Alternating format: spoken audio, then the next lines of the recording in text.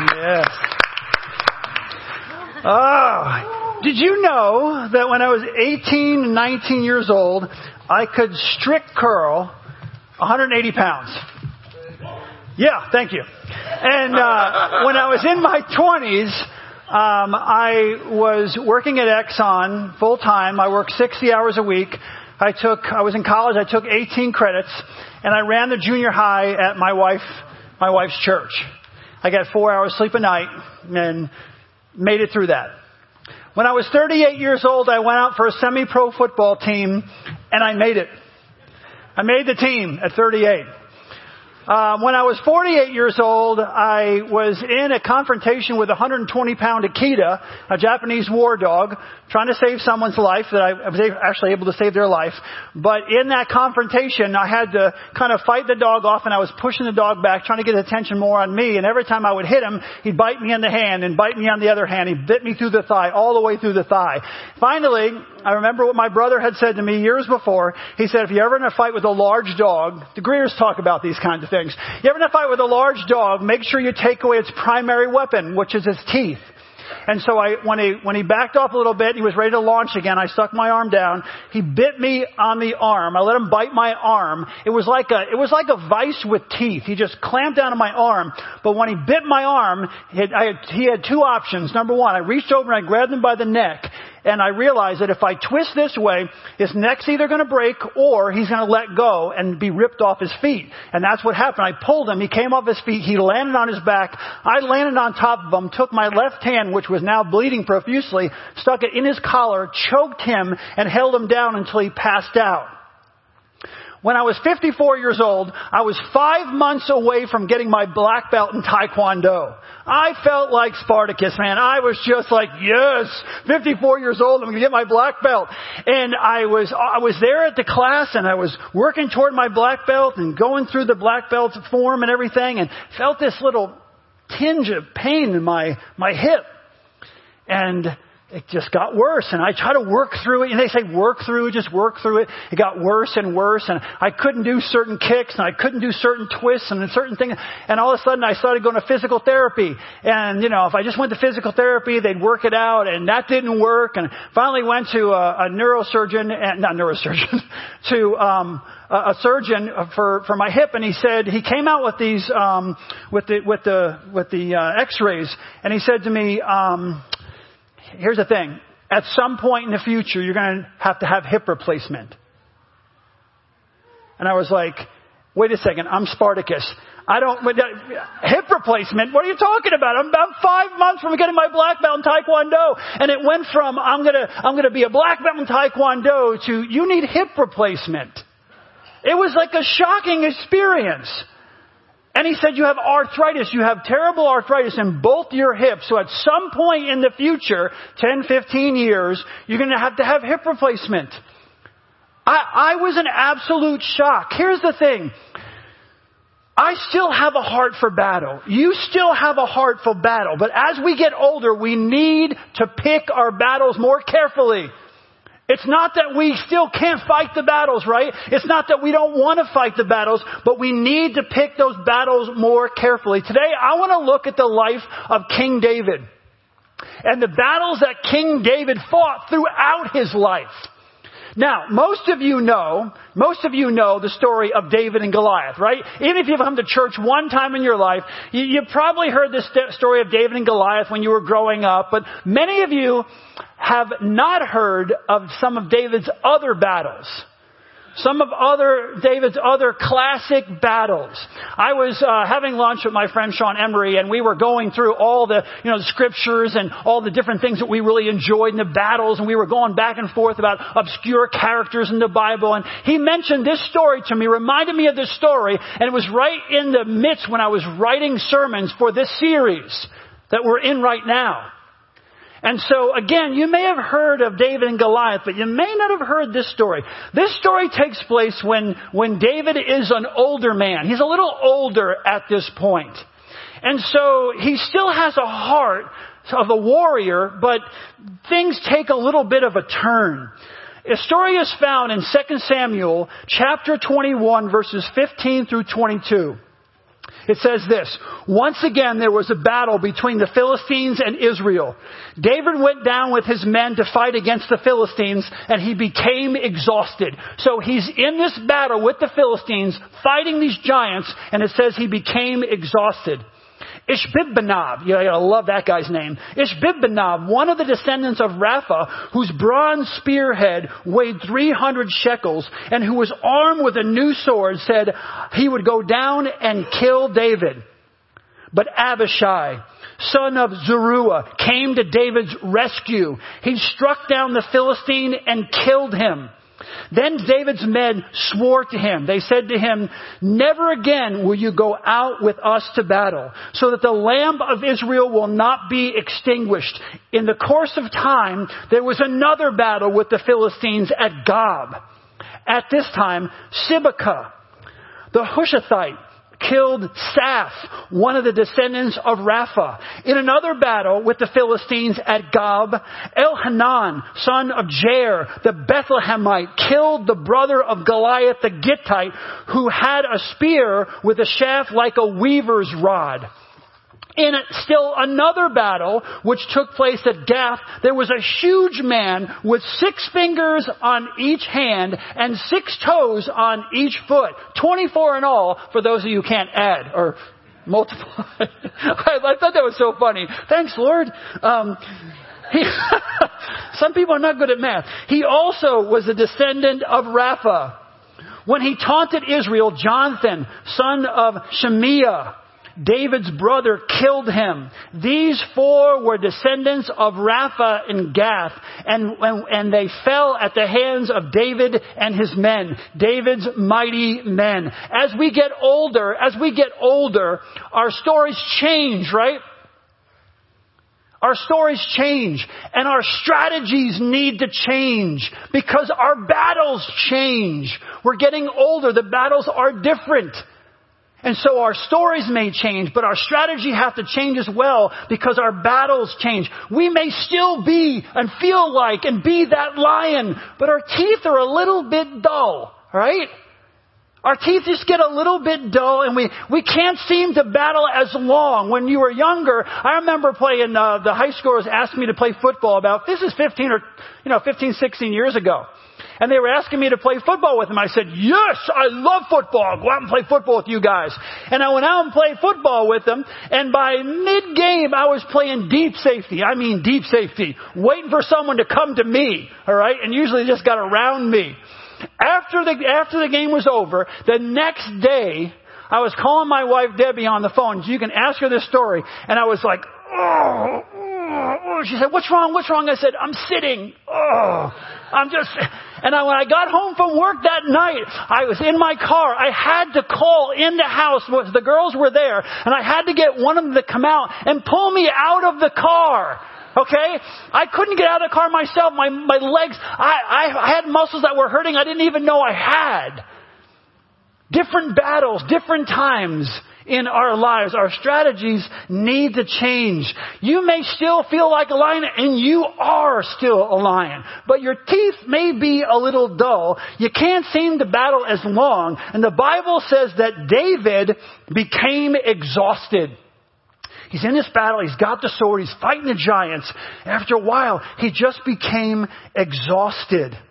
This series is called Don't Just Leave a Legacy, Live a Legacy. What does it mean to live a legacy? It means that we consciously decide how we're going to live every single day of our lives. Not just every single day, moment by moment. How are we going to live our lives? It means that we invest in the lives of those around us. We invest in their lives. So when the time comes where they have to face the giants, they're going to be prepared. They're going to be prepared for battle. It's not just about you fighting the battle all the time. It's not just about you rushing in and you taking it on. It's about you bringing others along with you, preparing them to fight the giants that they are going to face in their lives. We need to prepare them when their time comes. Our goal should be to live in such a way that we inspire future generations to tell our God, to retell our God stories. That they can look at great-grandfather and grandmother and grandpa and grandma and mom and dad, and they remember the stories and they retell those stories to their children. They're God stories, not just about them. It's about what God did through them. But more than that, what we want to do is inspire them to create their own stories, to live out their own stories, to build on what you have done, to build on your foundation, to invest in the lives of those around us is so critical and so meaningful to the kingdom of God. We should live, all of us should be thinking all the time that we need to live to an audience of one. And everyone around us should know it. We should be living to an audience of one, God. And everyone should know it, even our giants, actually, especially our giants. They should know who we are and what we stand for. Here's the reality of life that no one will be able to get around. No matter how old you get, if you are choosing to walk with Jesus Christ, the giants in your life, they're never going to stop coming. You're always going to have another giant to face. If you are older and you are still saying, I am a follower of Jesus Christ and I'm going to live my life for Jesus Christ, then you need to realize the giants are going to keep coming. They're going to keep facing you every single day. Each day of our lives, we face these types of giants. Here's the thing about giants. Giants have similar characteristics and similar strategies. Similar characteristics and similar strategies. They like to taunt us. They like to taunt us because it weakens our soul, if you will. It weakens our soul. They like to taunt us, which makes it easier for them to beat us down. They taunt and they taunt and they taunt and we kind of push back a little bit and then they beat us down. They continually beat us. They try to beat us down. They yell into our minds, you are a loser and you come from a long line of losers. What makes you think you're capable of doing any of these things? Have you looked at your grandparents and your parents and now you're a loser and you come from a long line of losers? Just stay and listen. Let other people go out and fight the battles. You're not capable of fighting these battles. And they just taunt us and they speak into our hearts. They remind us of our past failures. You think you're going to do that? Can we take a walk down memory lane for a moment? Do you remember back here when you tried this? Or do you remember the time that you were going to overcome this and you failed miserably? They constantly remind us of our failures. They confront us within our personal fears, about our personal fears. Like, I talked about how I went out for the semi-pro football team. Right? 38 years. I made the football team at 38 years old. I immediately retired and became their chaplain, just so you know. Never played one down. Because a guy in front of me could bench like 340 pounds and everybody there looked like they wanted to hurt somebody. All I wanted to do was make the team. You know why I wanted to make the team? Because when I was in high school, I loved football, lived for football, but never went out for the team, the high school team. Why? Because I had fear. I didn't know the people on the team. I didn't like the people. I knew someone didn't like them. I had my group of friends in the apartment complex in New York. I didn't want to venture out and deal with anybody else. So I didn't go out for the team and I regretted it for 20 years of my life. And then when I saw the semi-pro team, it wasn't about making the team. It was about just going out for the team. We need to realize that our giants are going to constantly taunt us. They're going to attack our personal fears. They're going to point out our weaknesses. They're going to point out our flaws, all with the idea of beating us down. Their goal is to break you down and knock down your spiritual defenses so you feel defenseless as they stand over you and they hold you down and they keep you down. That's the goal. That's the characteristic. That's the strategy of giants. They taunt you. Goliath, remember Goliath taunted the army of Israel. And they were panicked. They were frightened. Fear overtook them. They wouldn't go out to battle with him. God's people were overwhelmed. And here's the thing, given a chance, your giants will do the exact same thing to you. They will come at you. They will continually taunt you.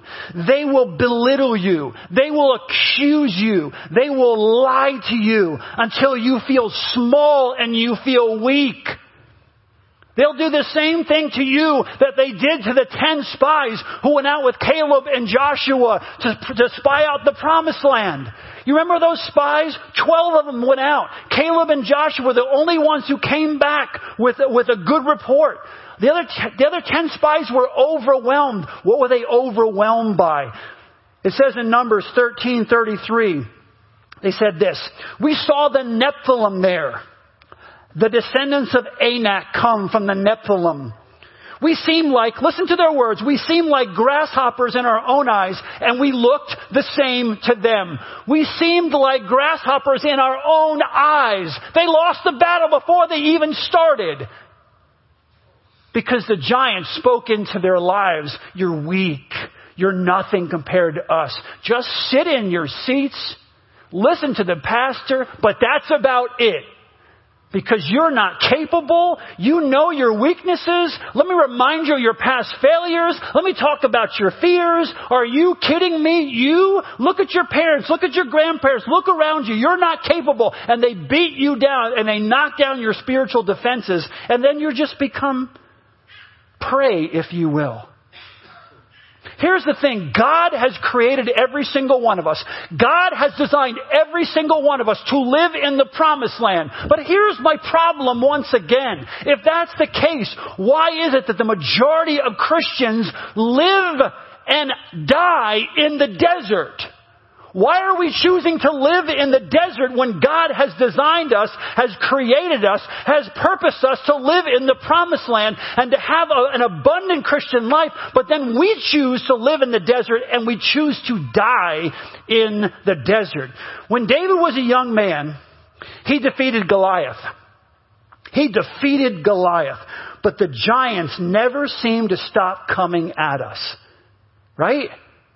He was able to defeat Goliath. But those giants never seem to stop coming at us. Giants like Goliath still roam this world today. Only now they take on the form of debt. They take on the form of difficult and broken relationships. They take on the form of illnesses. They take on the form of loneliness. They take on the form of discouragement. They take on the form of fear. They take on all these forms, and they're still there. They're still there right with us. That's why we always need to be on our guard. We can never let our spiritual guard down. Knowing this truth, David prepared himself to take on the giant Goliath and whatever else was going to come his way. He prepared himself. David was prepared. David was prepared. In 1 Samuel 17 and verse 40, it says this.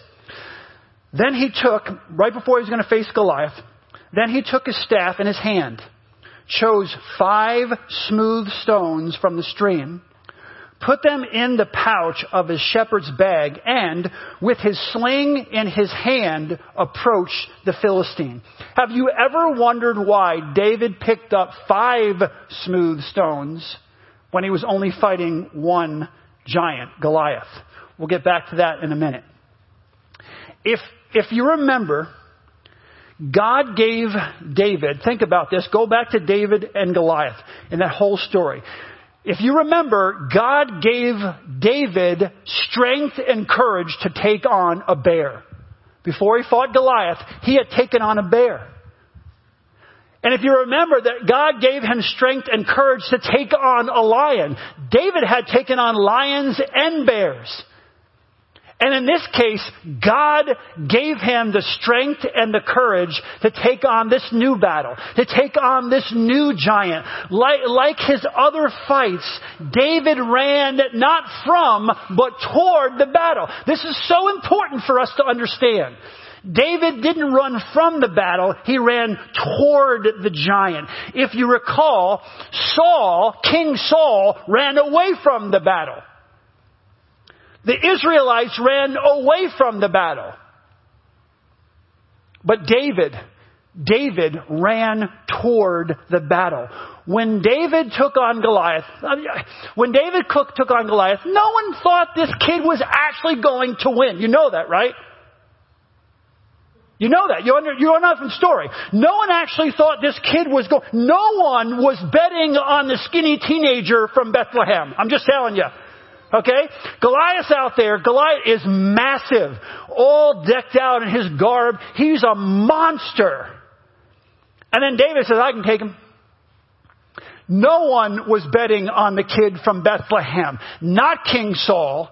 Not the Israelites. Certainly not the Philistines. Not his brothers. Not his father. No one was betting on him. But you know who was betting on him? God was betting on David.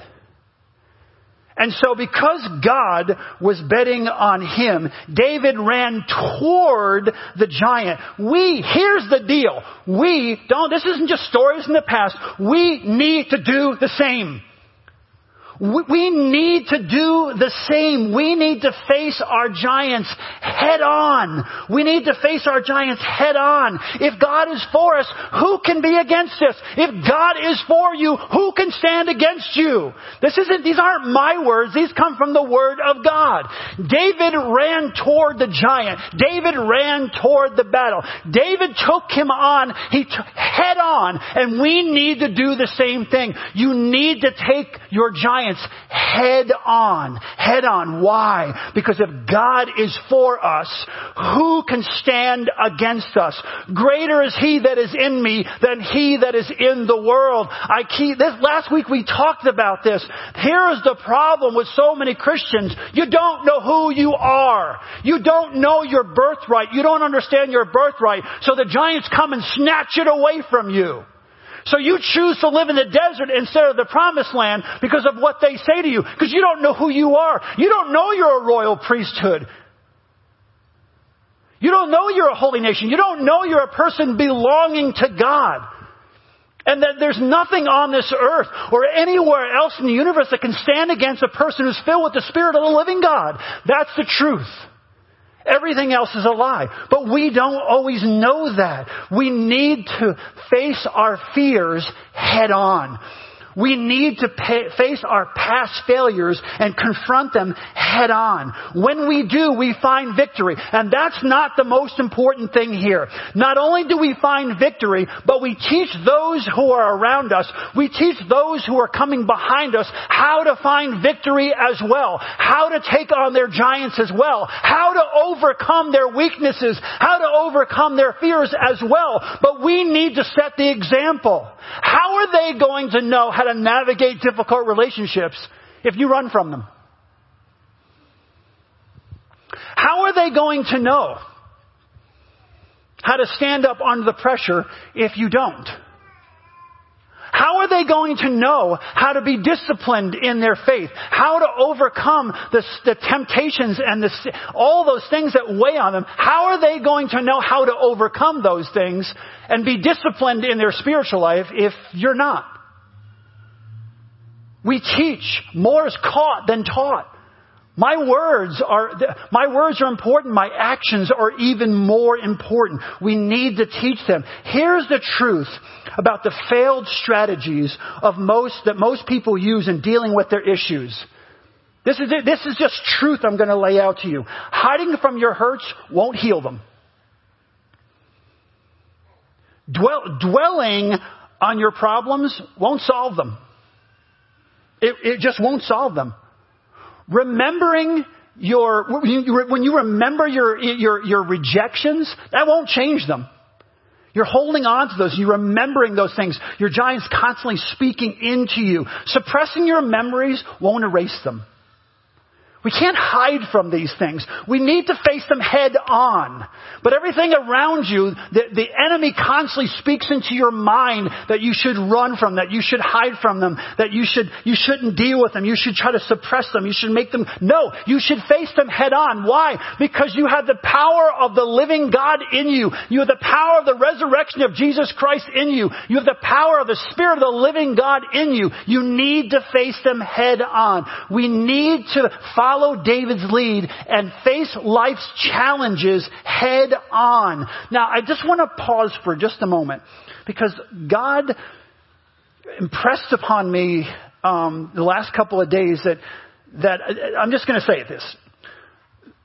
Some of you are not living out your faith. Some of you are not truly living the way God has called you to live because you're still dealing with the abortion that you had. And you're dealing with this and you're letting it overwhelm you. Satan is using it. Satan is using this event in your life to keep you in bondage. If you have asked for forgiveness, then God has forgiven you. 1 John 1:9 says, if we confess our sin, He is faithful and just to forgive us our sins and purify us from all unrighteousness. In Psalm 103 verse 12, it says, as far as the east is from the west, so far has He removed our transgressions from us. The Bible says that He had literally forgotten what we have done once we've asked forgiveness. He chooses to forget. Therein lies the truth. Remember what it said in 1 Samuel last week, 1 Samuel chapter 10 and verse 6? It says, and the Spirit of the Lord, remember I was talking about how when the Spirit of the Lord comes on people, miraculous things happen, right? The Spirit of the Lord came on Othniel and he defeated the king of Mesopotamia. The Spirit of the Lord came upon Samson and Samson was attacked by a young lion. And it says that Samson tore the lion apart like he would have torn apart a young goat. And the Spirit of the Lord came upon, and we said it's not just them that the Spirit of the Lord comes upon. It is us. It is you. And it says that in 1 Samuel 10:6, and the Spirit of the Lord will come upon you, and you shall prophesy with them, and you shall be turned into another person. Are you hearing this truth? You shall be turned into another person. God said you are forgiven. Hear my heart. Stop calling God a liar. God has said that whatever it is, God had a specific thing for me to bring up. But it could be a whole host of other things. If you have asked for forgiveness, you are covered with the blood of Jesus Christ. That sin has been forgiven. God has forgiven you. You need to stop calling God a liar. And here's the thing. You need to forgive yourself. The issue isn't about God forgiving you. The issue is you need to forgive yourself.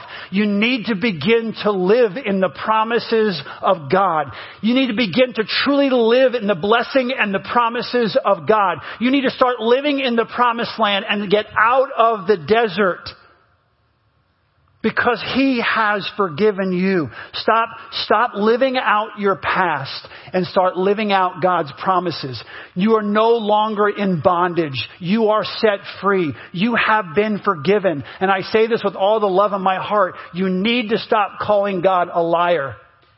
You need to forgive yourself and you need to start living the life that God has called you to live. All of us need to know and remember that. Okay, back to David. So, years later, when the Philistines attack again, David again charges in. He charges into the battle. So you got the battle going on. It's like muscle memory, right? Muscle memory. See the giant, fight the giant, kill the giant. And David saw giants. And so his brain kicked in, right? He's a lion. So he sees the giants and he's like, battle, mighty man, let's go. And he jumps right into the fray with them. Muscle memory. These giants, David probably thought to himself, you think about this, David probably thought to himself, oh, these giants, they're medium-sized giants. I beat Goliath, right? These guys are going to be a cakewalk compared to Goliath. But here's the thing, circumstances have now changed. Your hip gets a little sore. Right? You got tendonitis in your arm, you know, you can't fight as long. You can't fight as long. David was still a lion.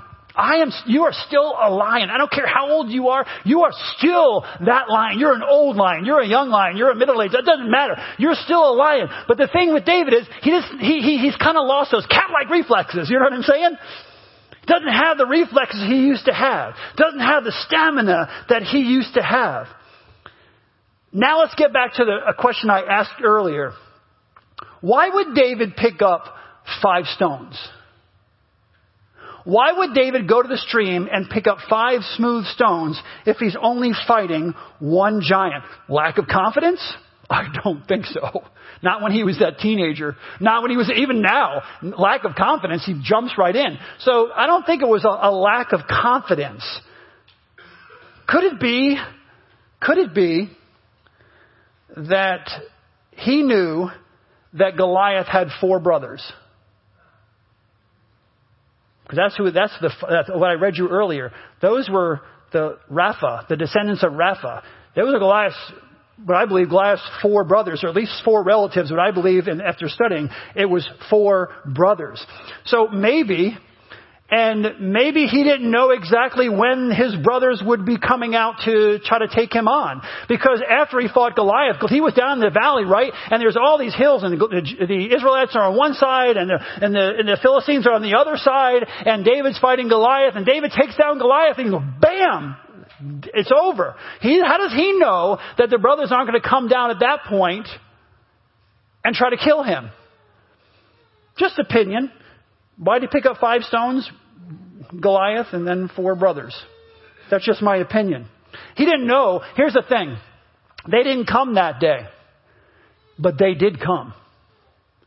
They didn't come his brothers didn't come that day, but the Bible says they did come. They were there. They did show up. The Bible says once again, there was a battle. And here's the thing, and I don't mean to discourage you, but this is just a reality of the Christian walk. Here come the brothers, and there was another battle, and there was another battle, and there was another battle, and they just kept coming. The Christian life is just filled with battles, and they never stop coming. We need to be reading the Word of God and staying prepared. You know what good book you can read to help you with this? The Screwtape Letters. C.S. Lewis. Write that down. Screwtape Letters. Right. It's not a very long read, but it will help you understand how the enemy, like this, he has a brilliant way of kind of laying out the way the enemy thinks in these spiritual battles. But they never stop coming. Like I said, David was now an older man. He had fought a lot of battles, right? He had vanquished a lot of enemies, but that does not mean that David was indestructible. David was just a man, and he was getting older. It doesn't mean he was indestructible. He wasn't indestructible. In this fight, in the fight he took on here, he almost lost it. He almost lost his life. He went into battle. He grew weary. And one of the giants was like, now's my opportunity. I'm going to go down and I'm going to kill David. Listen, I want you to really listen to what I'm saying. You may have beaten your Goliath in the past, whatever it is for you. You lied. You were kind of a liar. You were addicted to your lust had overtaken you. You have foul language all the time. You were on drugs or alcohol. You were an alcoholic, whatever. And you may have conquered that Goliath. You may have taken him on. You may have beaten Goliath. You may have faced those hurts head on. You may have overcome those fears that were confronting you. You may have confronted those sins, but again, here's the deal. That doesn't mean the battle's over, because there's always a younger contender wanting to come after you and try to take you down. And the moment you say, oh, I think I've overcome that. I haven't dealt with that in the last few years. I've been sober I've overcome my pornography issue, or I've overcome this, or I don't really lie much anymore at all. I've really disciplined myself. The moment you feel comfortable and the moment you let down your guard, there's always going to be a brother of Goliath. You've beaten Goliath, but his brothers are still coming. And you need to be prepared. You need to stay prepared. And at this point, it's not just you being prepared. You're preparing other people to fight those battles with you. And in this case, with David, the younger contender was one of Goliath's brothers. 2 Samuel, go back to 2 Samuel 21, starting at verse 16. My favorite name, Ishbi-benob, one of the descendants of Rapha, whose bronze spearhead weighed 300 shekels, and who was armed with a new sword, said he would go down and kill David. But Abishai, son of Zeruiah, came to David's rescue. He struck the Philistine down and killed him. David still had the heart. But there comes a time that we need to recognize our limitations and that we're better used to fight on another battlefield. It's not that you're not a lion anymore. It's not that you're not ready to fight and take on the giants anymore. But you just need to learn to fight on a different battlefield. That's why you want to continually invest in the lives of those around you, the ones who come after you, because they're the ones now that need to take on those battles. There's other battles that you can take on. David's men, this is Jeff's kind of like, this is how I would have kind of put it, 21st century. David's men come to David and say, David, your man card is laminated. Okay? There's absolutely no question. Bears, lions, giants. You fought so many battles. Your man card is laminated, but you are so much more valuable to the nation. We can't have you out here fighting these same types of battles. You know, I love George Washington. I love reading about George Washington. George Washington, his men would constantly say, George, he didn't say it like that, but for goodness sake, move back. George Washington was almost always on the front lines. He was almost killed multiple times in the war. Multiple times. And his men would say, we don't need you here. You are a man. Your man card is laminated. You're a lion. You can fight. But if we would be okay with you, we're not going to allow you to fight up here anymore. We need you back here. If you go down, we don't have the skills that you have. We can't lead like you can lead. Get off the battlefield. Get off this battlefield. Go pick a different battlefield. This is not where you need to be right now. Part of living a legacy is knowing when you need to let others step up and take leadership. When to have them step up and take leadership in the company. When to let them step up and take leadership in the church, in the organization, in the home, whatever it is. Some of you have a matriarch and a patriarch in your family, and your mom, with your dad died, she's a matriarch, and you know what, at a certain point, they can't have that role anymore. You need to step in and take on the responsibility in the home that they prepared you to take on. They can't do it anymore. And that's what David's men are saying. David, you're the man, but you're too valuable to be jumping into the fray with these giants. We need to recognize our boundaries, and we need to depend on those who we've invested in to fight with us. Honestly, even to fight for us. Like Abishai had to. There are times where we're going to say, I need you to fight with me. But honestly, there comes a time in our lives, and sometimes even in my life now, that I have to say to some of the other staff, I need you to fight for me. I need you to fight this battle for me. I'm a little tired. I've got a lot on my plate. You guys need to take on these things for me. But we need to allow them to do that. That's why living a legacy is so important, because we need to be constantly teaching people through our actions and through our words and by our actions, trying to live it out for them so they can see how to do it and they begin to live their lives. We need to allow them to express themselves. We need to have those around us, allow them to shine, allow them to show us their strengths and show their strengths to everyone else, that they're prepared, that they're ready, that they're ready to step in and save you if necessary, because you've prepared them. These were David's mighty men. They weren't mighty men because they came mighty men. David built into them, and they were his inner circle. These were the guys that he invested in, and now they're coming back and they're saving his life. And I'm telling you something, we need to give them the chance to shine. And we need to give them the chance to show their strengths, because we may need them sooner than we think. Let me tell you something, no one can fight an army on their own. No one can fight alone on too many fronts. They need someone else to come along beside them and fight with them to overcome the enemy. I found a video clip that I think fits this perfectly. Watch this. As they mature, young males begin to explore the boundaries of the pride's territory.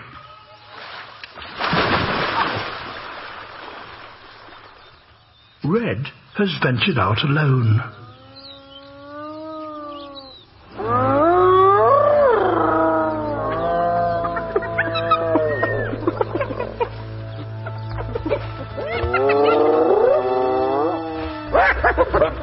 And blundered straight into the middle of the hyena clan.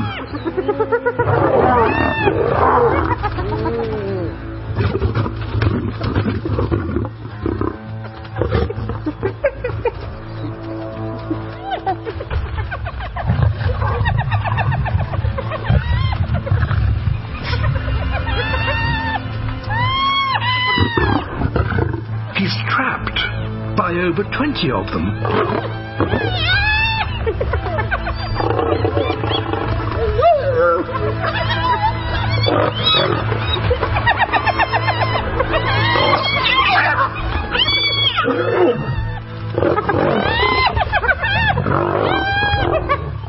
The pack tries to wear him down.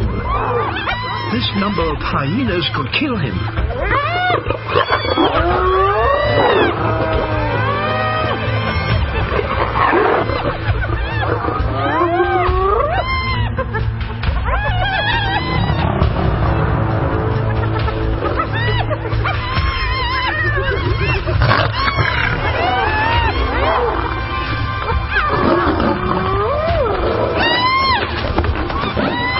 It's impossible to fight them all at once.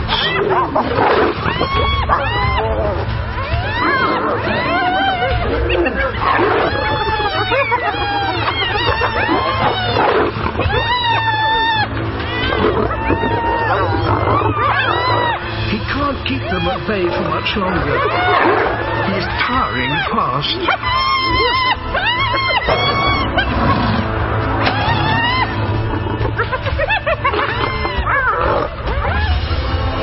His ally, Tartu, has heard the commotion.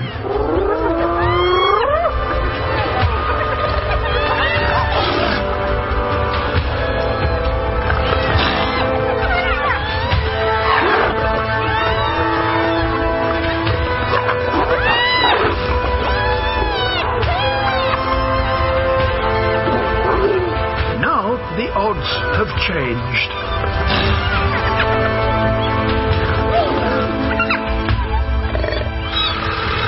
Even for 20 hyenas, a pair of male lions is too much to take on.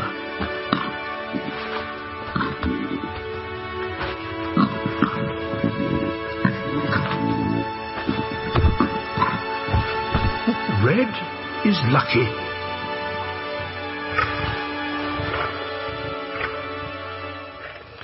I love this passage in Ecclesiastes 4:12. It says that though one may be overpowered, two can defend themselves. A cord of 3 strands is not quickly broken. Though one may be overpowered, two can defend themselves. That's what we need to keep in our minds. Wisdom will help us to know which battles that we can fight and which ones that we need to allow others to fight, or which ones we need people to come around us. And most of the time we do need people around us constantly fighting alongside of us. David's primary strength at this point, his primary strength was not being on the battlefield with the sword fighting the giants the way he used to. It was leading. It was leading. It was teaching. It was training. It was investing. It was setting the example for others to follow. Fighting on a different battlefield.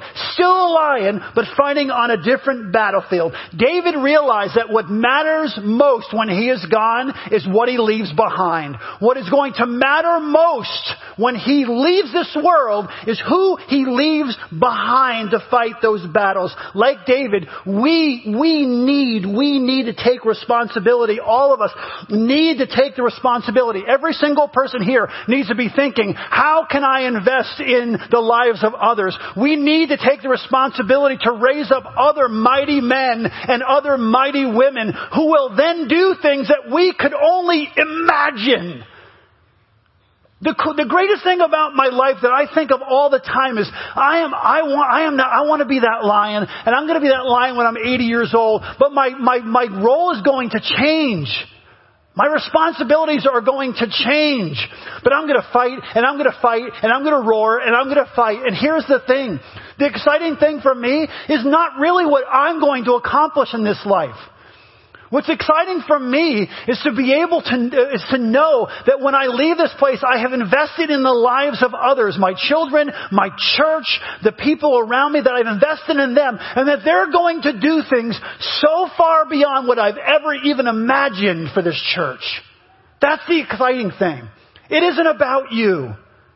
It isn't about you. It's about you living a legacy every single day, setting an example every single day so that others can follow, so that others have that courage, so that they're prepared, so that they're not afraid, so they learn how to overcome their weaknesses and they learn how to overcome their fears. You tell the stories of why you did what you did. When I told those stories in the very beginning, they're really not about, I was so strong when I was younger. They're really about weakness. And how I overcame that weakness through the power of God. And how He took someone who was fearful and turned into a person who has become more fearless. How does that happen? How does that happen? Only through the power of the Spirit of the living God. Living a legacy means outliving our lives. That's what it means. It means you outlive your own life. It means you recognize that each stage of your life is an opportunity for you to build into that next generation. It's just another opportunity at a different stage in your life to invest in the lives of others, because you begin to understand what you leave behind will not be chiseled in stone. It will be woven into the fabric of human hearts. It's not what they talk about on your gravestone. It's them talking about you because you have woven into the fabric of their hearts. That's how you echo in eternity. That's how you live a legacy. That's how you leave a legacy. David's story is awesome. And it's in telling a story like this where his men had to say, David, no more. We love you. You're the man. But it's time to fight on a different battlefield. We need you too much over here. We'll take on these giants. You take on different giants. Each one of us need to recognize that in our own lives. Need to see ourselves as those lions who are going to live every single day according to the Word of God, who are not going to shrink back, who are going to stand, who are going to overcome their weaknesses and their fears, and who are going to consciously set an example for others to follow. My friends, our lives are important, and we want to live it to the fullest. I want to live out every bit that God has for me. But at the end of my life, I won't be sitting around just recognizing what I've done and I've accomplished. I'll be thinking about so many of you and what you're going to accomplish and what your children are going to accomplish. I literally, at this point in my life, see your kids running around and my grandkids running around and my son running around. And I think I can picture the little ones now being adults and thinking, what kind of monsters are we creating? In a good way. What kind of giant killers are we investing in? We got to keep it going. We got to live in such a way that our children look at us and say, man, in a good way, I want to outdo them. I want to live in such a way that I can tell my God story to my grandchildren. And that comes from every single one of us taking a step back and saying, how can I be investing in the lives? How can I be giving opportunities to others so that they can shine, so that they can show their strength? Because we may need them sooner than we think. God, thank you so much for this time we can spend together. God, I pray that you would just help us to apply these words to our lives.